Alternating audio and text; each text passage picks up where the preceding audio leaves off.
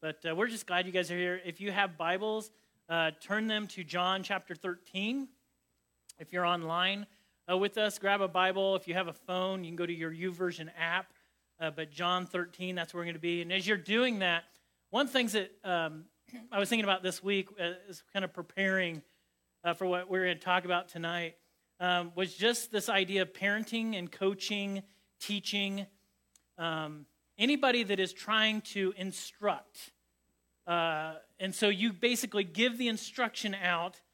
And I think one of the most frustrating things on the planet must be when you are trying to give instruction and you give it over and over and over again. And yet there isn't any follow through. There isn't any execution. Have you ever had that moment where you've told somebody, this is what I need you to do. This is what I need you to do. This is what I need you to do. And yet, they don't do it. And it's just the instruction without actually them applying it and doing it. And I've done a lot of coaching, and that's just really tough. You're trying to figure out how in the world can I get you motivated to do what we're telling you to do. And then I wondered how frustrating it may be for God when his children are told, here's what I would like you to do. He gives clear instruction. And then yet, oftentimes, we fell short. We don't do the simple things that he has asked us to do. And so that is going to be applicable to what we're talking about tonight. And a while back, we did a chapter of the life of Christ titled The Unpredictable Jesus. I totally stole that from North Coast Church out in California, but they did a whole segment just called The Unpredictable Jesus. And I was like, that's so true. And the reason that we kind of think about that is because when we think in the terms of what the world would do, Jesus tends to do the opposite. It's kind of unpredictable. You're like, wow, if this is what the world is going to do, then we almost learn to anticipate, expect Jesus to do the opposite. I don't know if you remember the Seinfeld episode where George Costanza decided, everything I seem to do is wrong, so maybe I'll just do the opposite. So there's a whole episode where he started doing the opposite. That's the opposite George. And his whole life turned around. He actually got a girlfriend that was way out of his league. He got a job with the New York Yankees. His whole life started to change around because he started to do the opposite. And Jesus, a lot of times, does the opposite of what the world would say. And so if the world says, hey, it's all about your wealth, and Jesus is like, man, blessed are the poor. This is different. Instead of pride, Jesus stresses humility. Instead of being first, Jesus stresses allowing others to go ahead of you. And when the world says to see people as lower class or less than kind of people, Jesus would elevate them and make them special and make them feel special. He had conversations with people that the religious leaders would never have conversations with. In fact, they were offended at the fact that he would meet and eat with sinners. It bothered them. Jesus is going to continue this theme right up until he takes his place on the cross. And so we are in the final hours of the final week. It's Thursday evening, and in a few hours, Jesus will be betrayed. He's going to be brought before the leaders. There's going to be a kangaroo court, a mockery of a trial. He will be beaten, whipped, spit upon. He's going to be humiliated to another level. And then he will be killed on a cross. And all of that is done to bring to completion of what Jesus came to the earth to do. It's why he came to the earth. He came to seek and save those who are lost and to redeem the world of their sin, so that anyone who believes, according to John 3:16, that you love Jesus, you'd be in a relationship with him, and you accept him into your life, and you would have eternal life. If the disciples were reminiscing on Thursday night about the Passion Week, everything that's happened since Sunday, they would have thought, man, just a few days ago on Sunday, Jesus entered into the city and he was treated like royalty. People were putting their garments down on the ground that he was going to walk on. They would put palm branches down there, and that was just symbolic of royalty. That's what they would do.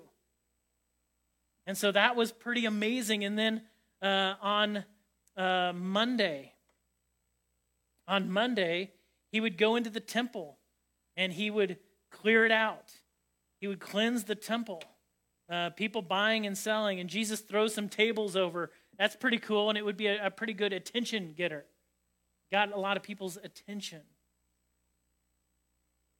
On Tuesday, Jesus gives his final message, his final words to the religious leaders, and he warns them of their hypocrisy, that they are actually wearing masks. That's actually where that word hypocrite actually comes from, that they're pretending to be something on the outside while their hearts are incredibly corrupt. They have darkness and unhealthy hearts. And they didn't accept Jesus at all. In fact, they're at that time negotiating the terms to put him to death. So on Tuesday, as Jesus is putting them in their place, woe to you, you hypocrites. They're actually making a deal to put him to death, to have him killed. Later on Tuesday, Jesus turns his focus towards his second coming, kind of what we talked about a couple weeks ago, that one day he will return and no one but the Father knows when he's going to come back. But he's going to come back, and what we do between now and then, or between now until we take our last breath, is a very big deal to God. What we choose to invest our lives into. And it's either going to be we're going to invest into ourselves, or we're going to invest into the kingdom.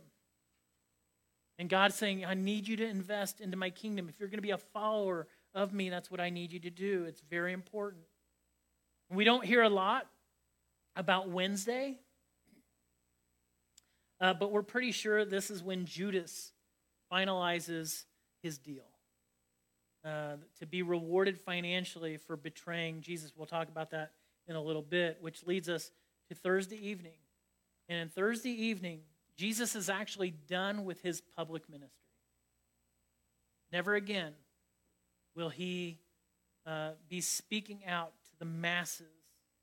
He is turning his entire focus over to a private group of men known as his disciples.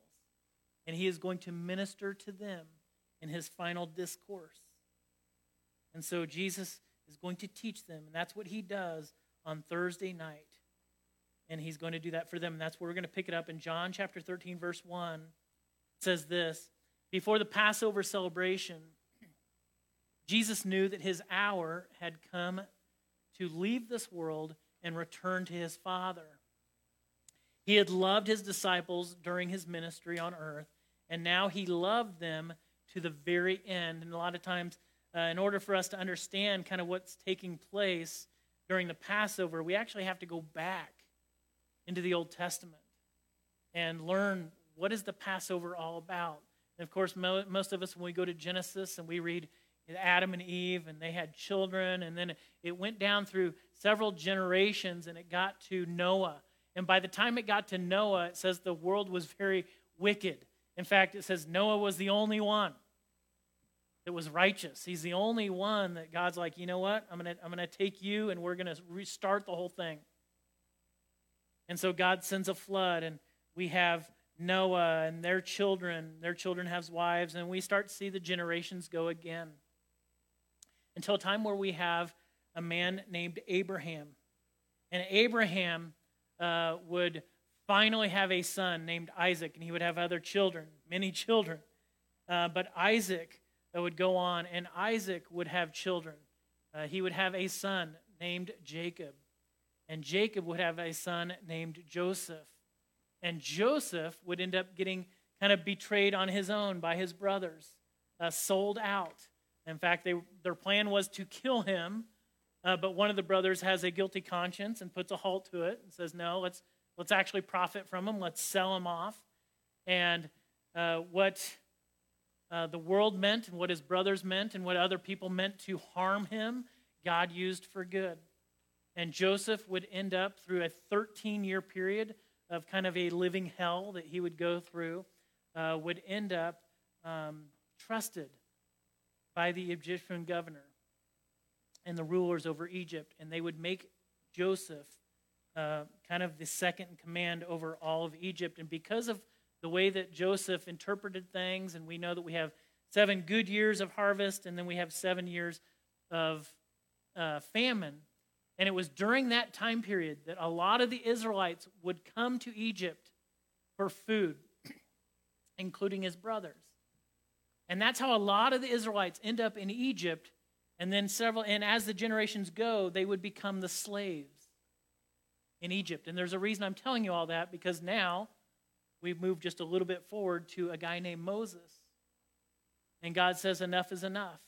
And he calls Moses to lead his children out of Egypt. And if you guys are familiar with this or familiar with church, and you might know the story of the plagues, and Moses goes to Pharaoh and he says, hey, you need to let God's people go. And Pharaoh already had a hard heart. God just extra hardened it. God already knew how he was going to respond, but so he just, I'm going to harden your heart just a little bit more to make a little bit more of an impact. And we see these plagues that would happen. And Pharaoh would be like, okay, that's enough. You can leave, you can go. And then he would have a second thought, hard heart. He would change his mind, and this is time and time again. Until the place where that comes to our first Passover. And the Passover basically was the final straw. It was the one that rocked Egypt to the core, where the death angel would go through every house, over each house. And the Israelites would have put the blood of the lamb. They would take the best lamb that they would have, and they would sacrifice it, and they would take the blood of the lamb and put it on the doorpost. And the death angel would pass over those homes. And it says that that evening there was wailing that the Egyptians who lost their firstborn sons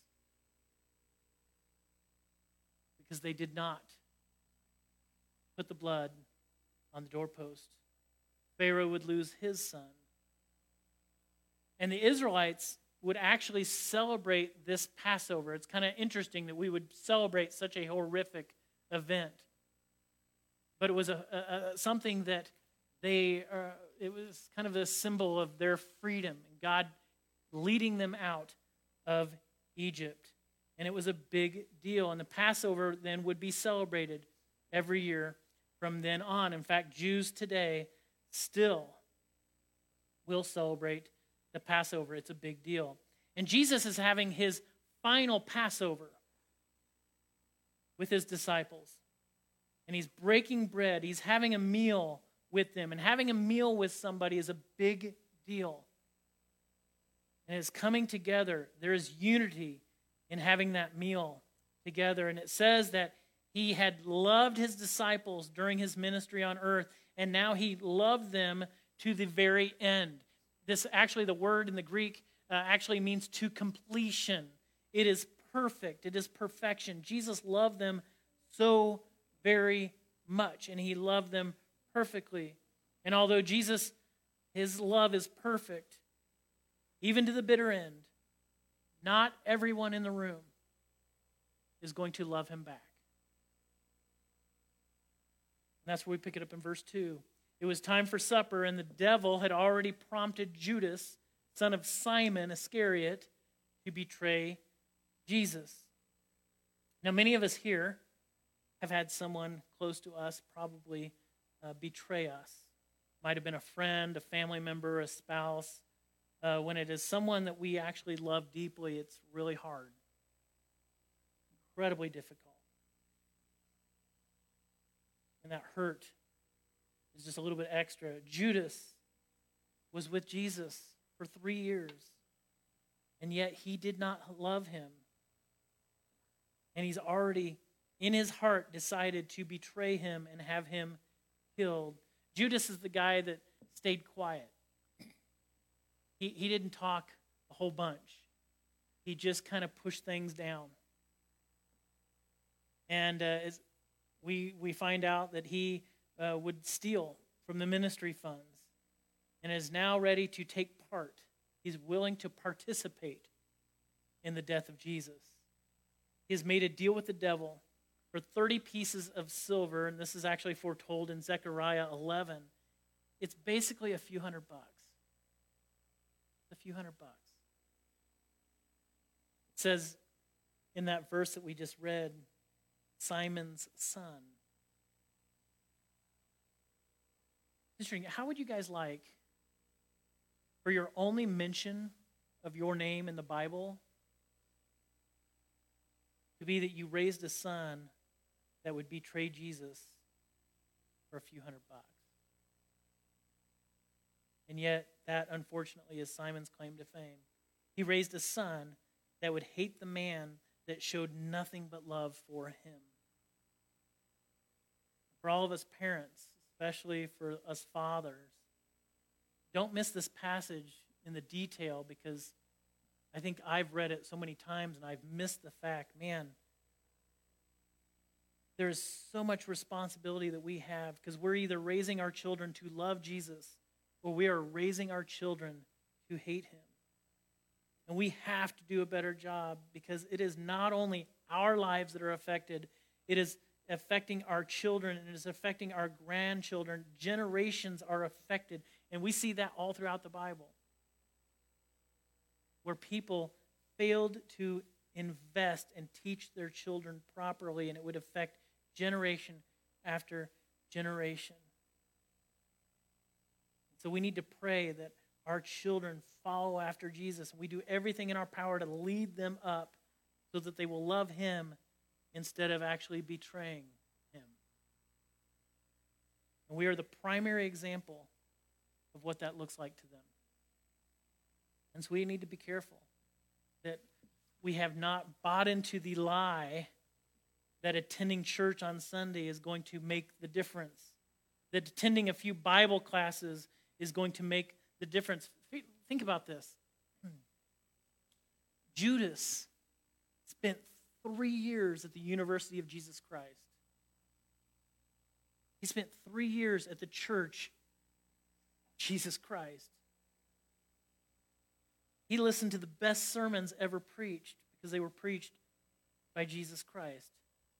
Judas had a front row seat to the life and the ministry of the Savior. He witnessed the feeding of the 5, or what I would say the 15,000. He witnessed him walking on water, casting out demons, healing people of their diseases, making the lame to walk and the blind to see. He saw him raise people from the dead.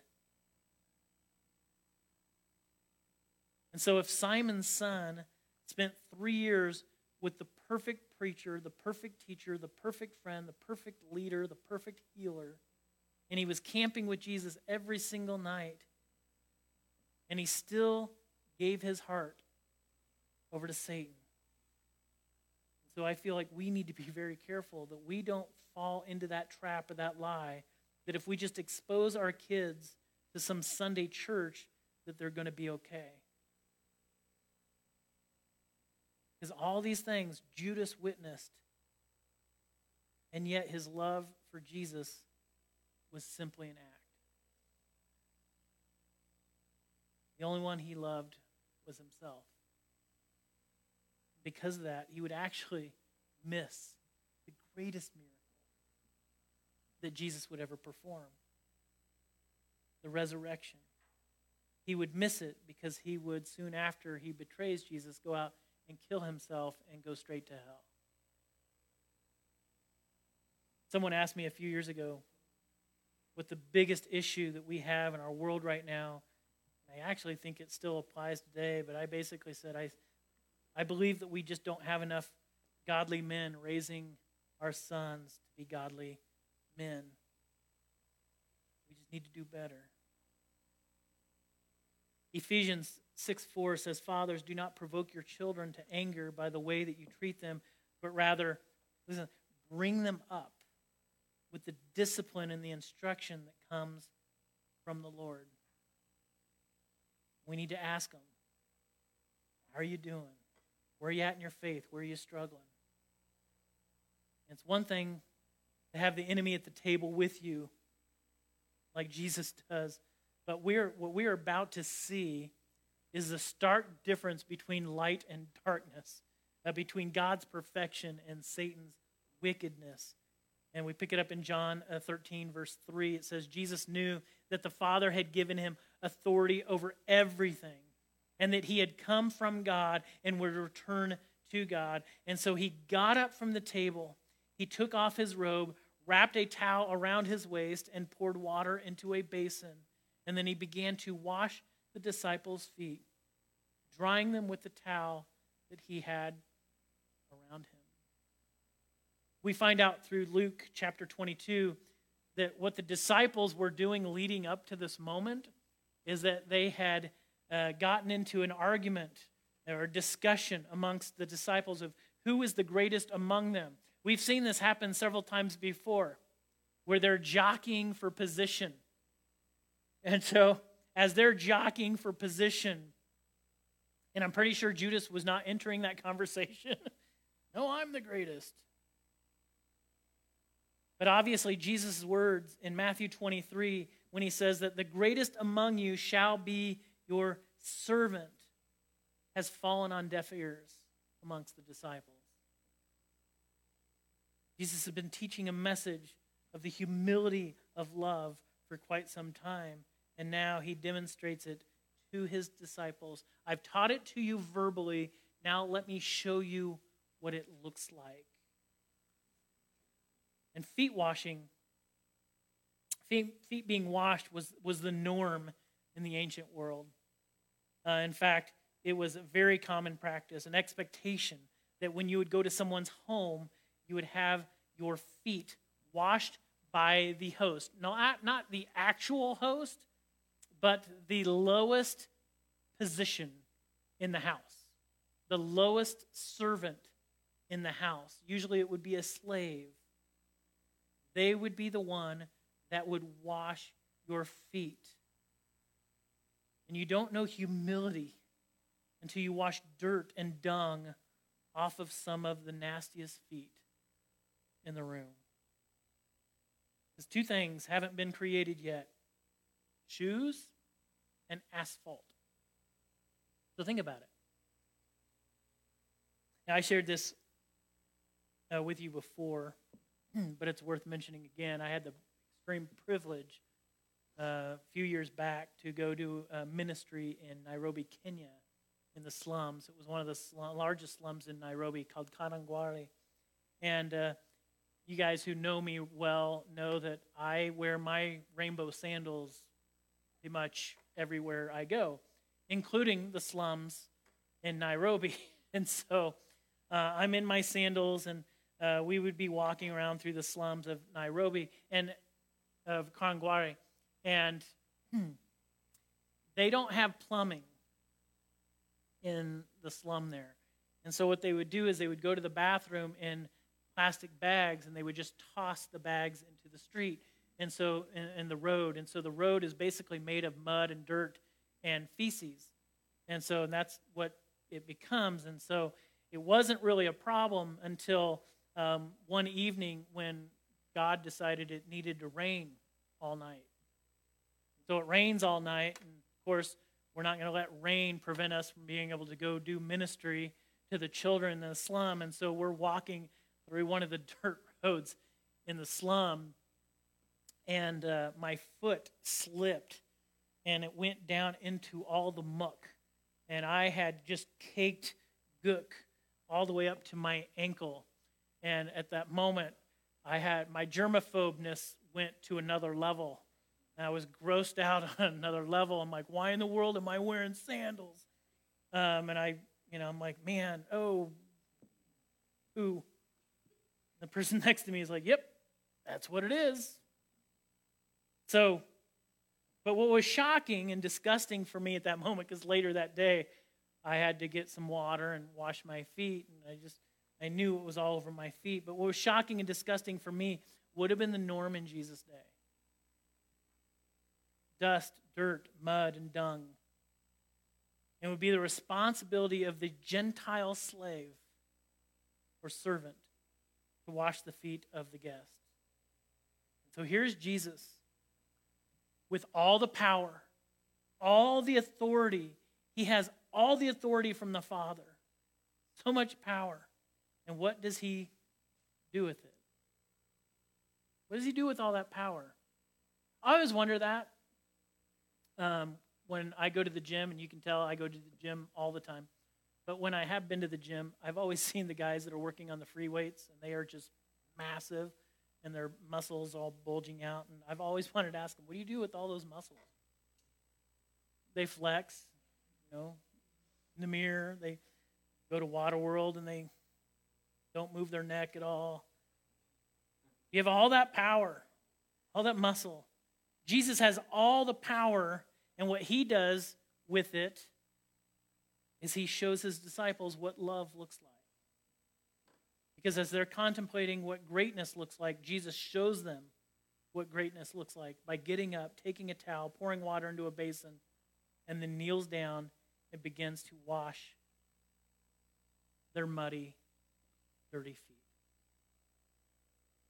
The humility of love on full display. Jesus does what actually should have been done already by one of the disciples. One of the disciples should have already gotten up and at least washed Jesus' feet. Jesus is a priest. He is a rabbi. He is their Lord. He is their teacher. Somebody should have got up. And they may have just been silent, trying to figure out, okay, which one's going to take the responsibility of lowest? So maybe they're just being quiet, saying, who's going to do it? Who's going to do it? So as they're jockeying for prominent position, waiting to see who's going to admit the lowest position, Jesus shocks everyone. And can you imagine how stunned they would have been stunned just to see that happen? I feel like if you had royalty in your home and they got up and started cleaning your toilets,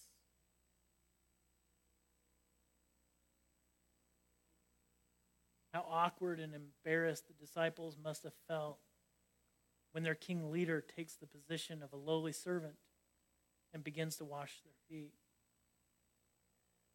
And Jesus does for them, taking the place of a servant, and he shows them what love really looks like.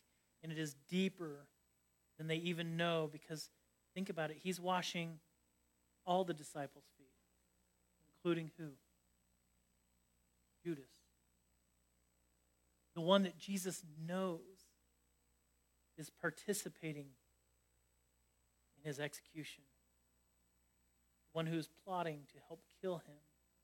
And yet Jesus still shows love, washes his feet. I struggle loving people that give me the wrong order at the restaurant. And Jesus is loving the man who's pretended to love him back and is going to have him killed. In verse 6, it says, when Jesus came to Simon Peter, Peter said to him, Lord, are you going to wash my feet? And Jesus replied, you don't understand now what I am doing, but someday you will. And no, Peter protested, you will never wash my feet. I always would love to be kind of a fly on the wall when Peter does some of the things he does, because it reminds me of myself. But this would have been my response. Like I said, I don't even like it when I have guests in my home that are cleaning dishes in my kitchen. I want to be a good host. I want to provide a meal. I want to take care of things after. And Peter is like, this is not right. You need to back off. It's not your responsibility to wash my feet. That is underneath you. And Jesus' response is kind of like, if I don't wash your feet, you will go to hell with dirty feet. I paraphrase that. But that's kind of what he says. Jesus' reply is, unless I wash you, you won't belong to me. If I don't wash your feet, you will not belong to me. Anytime Peter tries to prevent Jesus from doing something that he needs to do in order to be the Savior of the world, Jesus puts him in his place. So Peter several times gets a strong response from Jesus. And it's because that's what he needed. You know, some people need the look. Other people need a kind word. And some people need a strong rebuke. Peter is the one that needs the strong rebuke. And then Peter goes from one extreme to the other. He goes from, you will never wash my feet, to, this is what he says, then wash my hands and my head as well, Lord. Not just my feet. Let's jump in the pool. Jump in the pool with me. Wash everything. Right? I heard a pastor refer to Peter as being the one who always got it right the second time. He's the guy that's always going to get it right the second time. Not the first time, but the second time. And then Jesus gives a sermon in just a couple of verses. In verse 10, he says, Jesus replied, a person who has bathed all over does not need to wash except for the feet to be entirely clean. And you disciples are clean, but not all of you. For Jesus knew who would betray him. That is what he meant when he said, not all of you are clean. In physical terms, it'd be like if you took a shower. You're all clean, you get all dressed, you're looking good, but then you run outside barefoot to get the mail. And as you're doing that, you walk through some dirt. You're not going to come back in and take a shower again. You're probably just going to get a wet cloth or some wipes and clean off your feet. That's what it looks like physically. But spiritually speaking, here's what Jesus is saying. This is fascinating. This is awesome. It's like, you have received salvation because of your love for me. But every once in a while, we need to clean up certain areas that have been soiled by sin. We need to address those little areas. It doesn't mean we're not saved. It just means we need to address where we got a little dirty. When I read through this, I'm like, I always try to figure out, okay, what is the application? What can I do? And I figure we can either be like Peter or we can be like Judas. None of you are going to be like Jesus. Stop thinking that you are. Judas, what he did was he kept his sin secret. He wore the mask and wore it well. Only Jesus knew in his heart all along what he was planning to do. In fact, if you go back to John chapter 6, Jesus answered them. He says, did I not choose you, the 12, and yet one of you is the devil? This was a long time ago. And yet Jesus knew exactly where Jesus' heart was. Judas had all the information, but was never interested in transformation. He never wanted to change. And this is what it looks like for people who read God's word but never look to change their lives accordingly.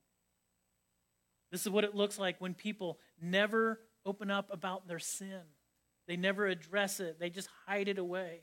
The addictions that they have.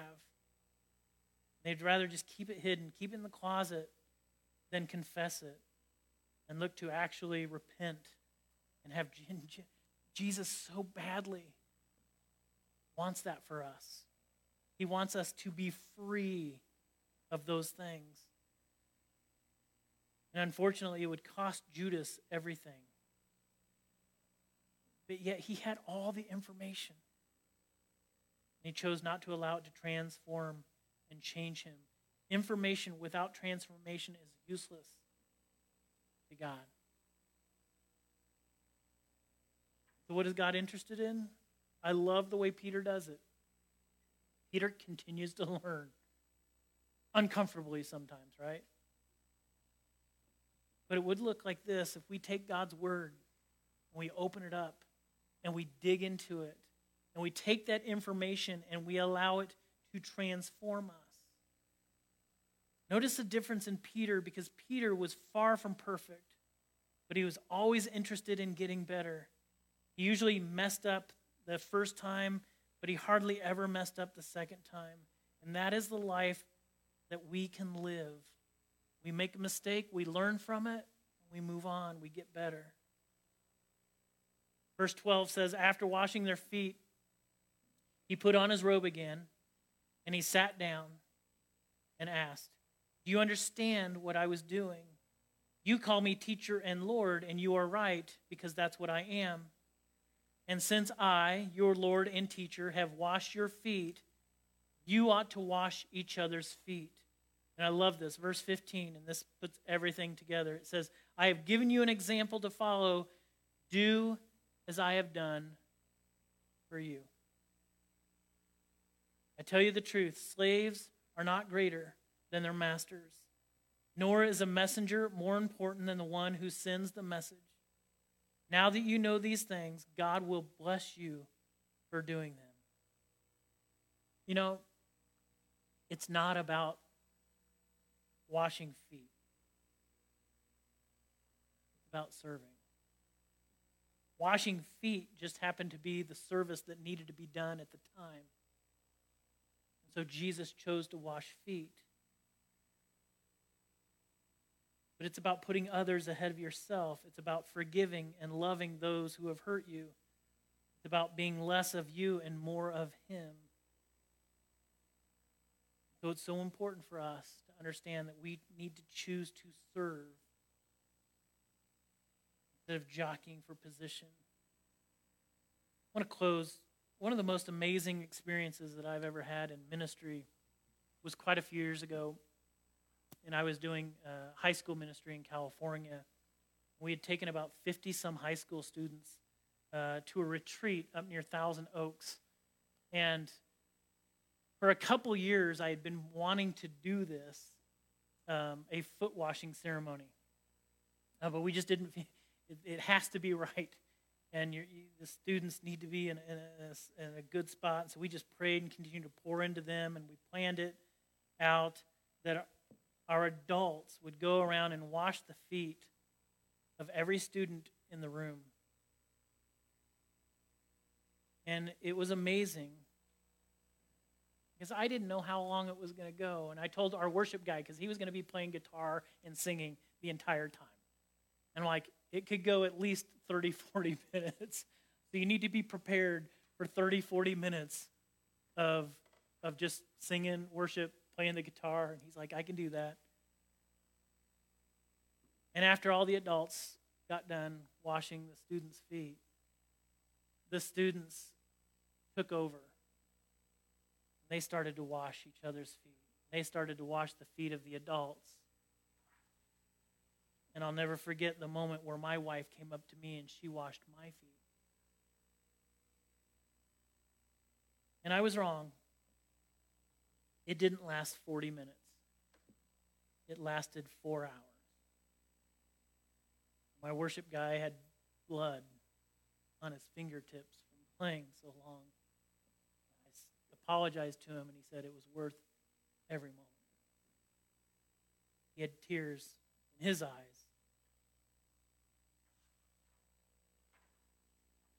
As he would have his feet washed as he was playing.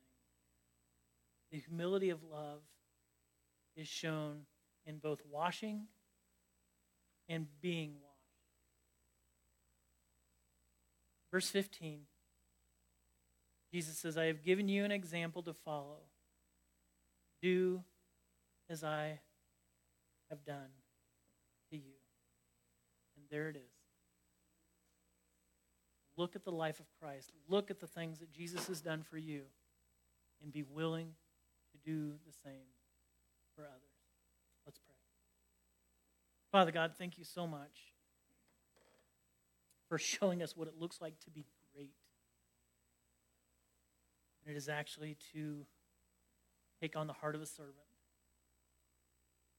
It seems like once we try to figure out, we know who you are, we've got you figured out, you continue to show us new.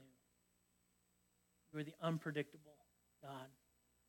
And I pray that we will look at the things that you did, and the things that you've said, and the things you've given instruction to, and that we will do everything that we can to do the same for others. So we will open up your word We will allow it to transform us. That it just won't be information in our heads, but it'll transform the way that we live, that we will not conform to the pattern of this world, but will be transformed by the renewing of our mind. So help us, Father God, to do that.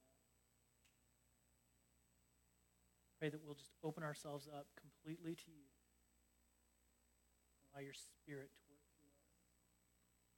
And as we shift into a time where we remember the ultimate sacrifice, the ultimate act of love through communion, that it will be real to us, significant. We give you this time this week.